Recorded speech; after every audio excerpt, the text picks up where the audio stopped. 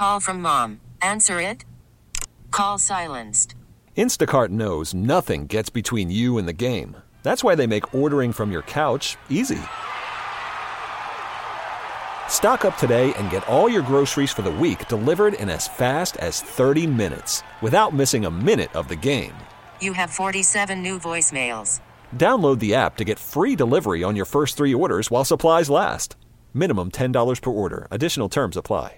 We get it. Attention spans just aren't what they used to be. Heads in social media and eyes on Netflix. But what do people do with their ears?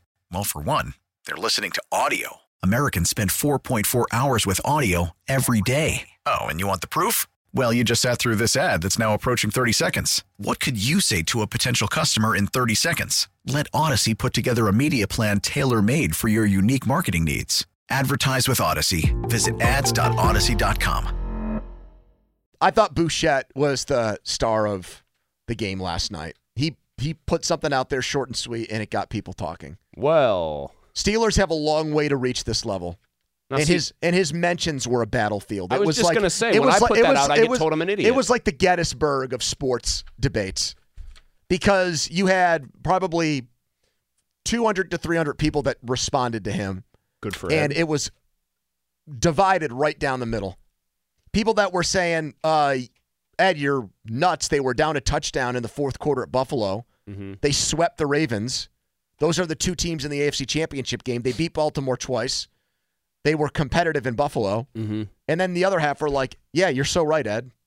We don't have a quarterback, and we don't have a coach who we can trust in these games. What's Andrew Filippone's gut tell him is the right side of that argument? I can only be true to my feelings, and watching that game, my thought was the Steelers have a very long way to go. So that was me in the moment. I'm not going to BS people and lie to people and try to shoot sunshine and rainbows. You're not going to pander. Up their wazoo. You're not a pandering guy. No, I'm not. That was my thought too. It's just Mahomes and Jackson are in the championship game. It's the MVP and the best quarterback in the NFL, and it made me think about our situation and not particularly love it.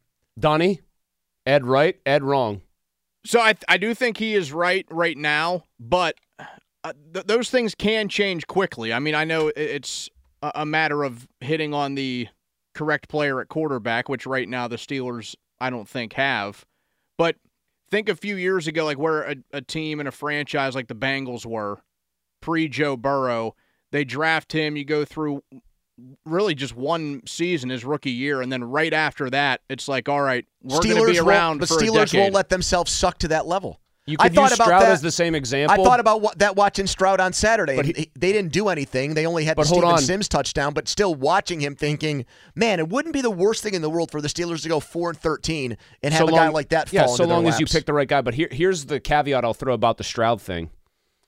They still got beat by 24 points. Like, they got humbled. Yep. Because their roster is still much closer to that of a team that only won 3 games. Like, yes. He papers over a lot, but you kind of saw what the warts look like, right?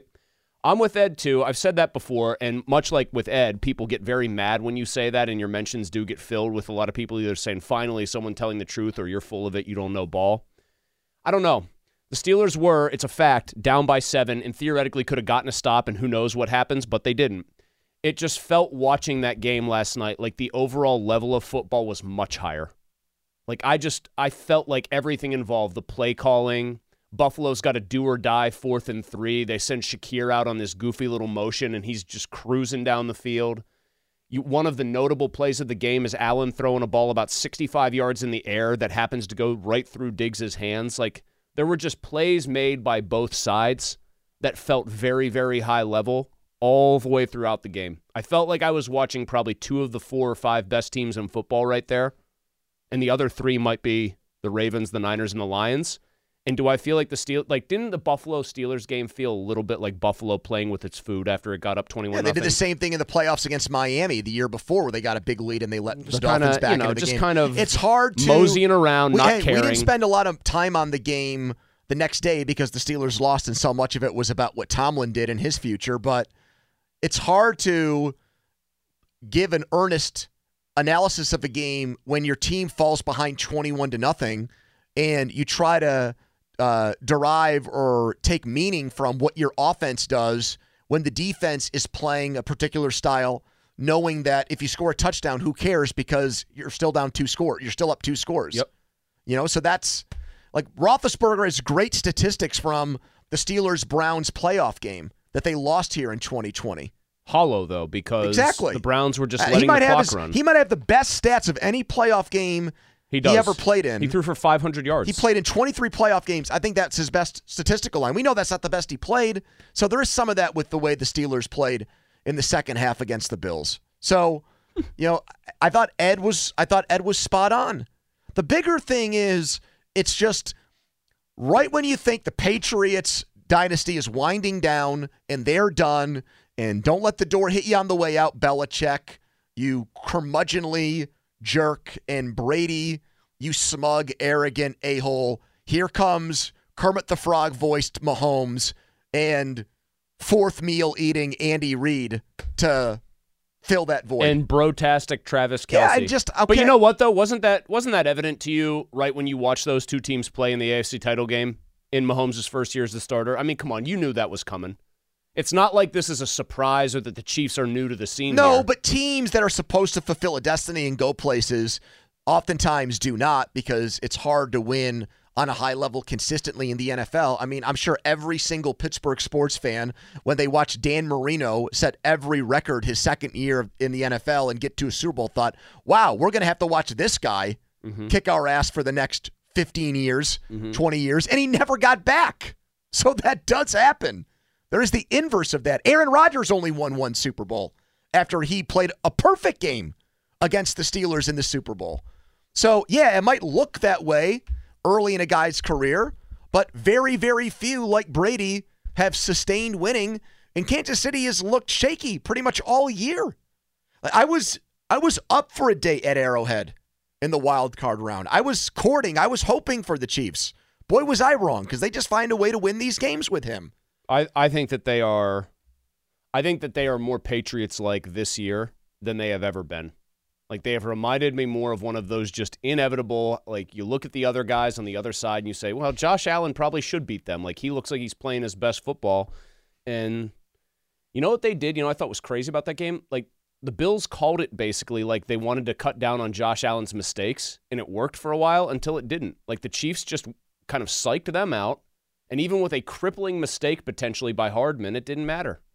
I think the Ravens, by the way, are the best team in the NFL, and I'm not sure it's close, like top to bottom.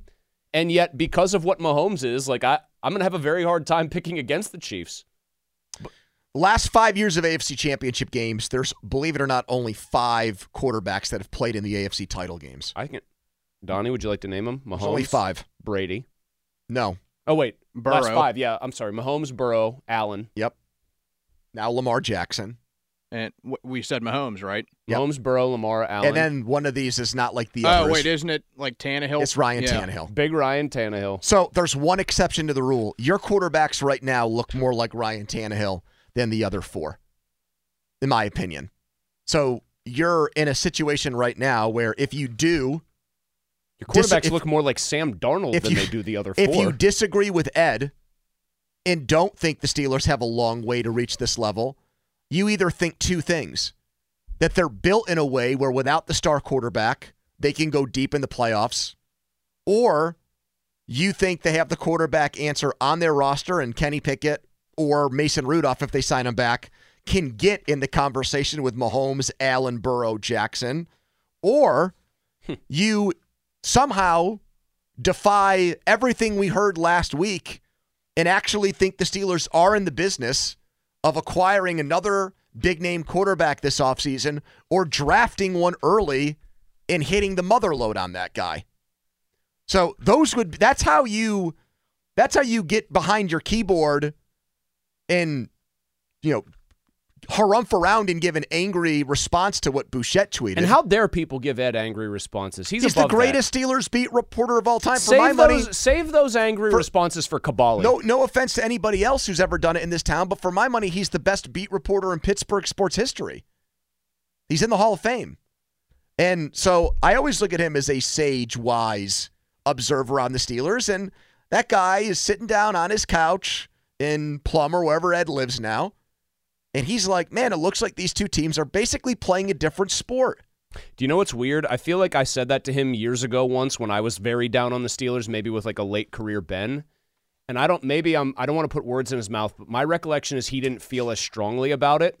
So if I'm remembering that right, it's just interesting to hear him go in that direction. I don't want to agree with him, but I do. I think there's one other reason why some Steelers fans would disagree with him. You want to know what that is? The team that's favored to win the AFC right now, the Ravens, they play well is a team against. that they inexplicably always play tough. We get it. Attention spans just aren't what they used to be. Heads in social media and eyes on Netflix. But what do people do with their ears? Well, for one, they're listening to audio. Americans spend 4.4 hours with audio every day. Oh, and you want the proof? Well, you just sat through this ad that's now approaching 30 seconds. What could you say to a potential customer in 30 seconds? Let Odyssey put together a media plan tailor-made for your unique marketing needs. Advertise with Odyssey. Visit ads.odyssey.com.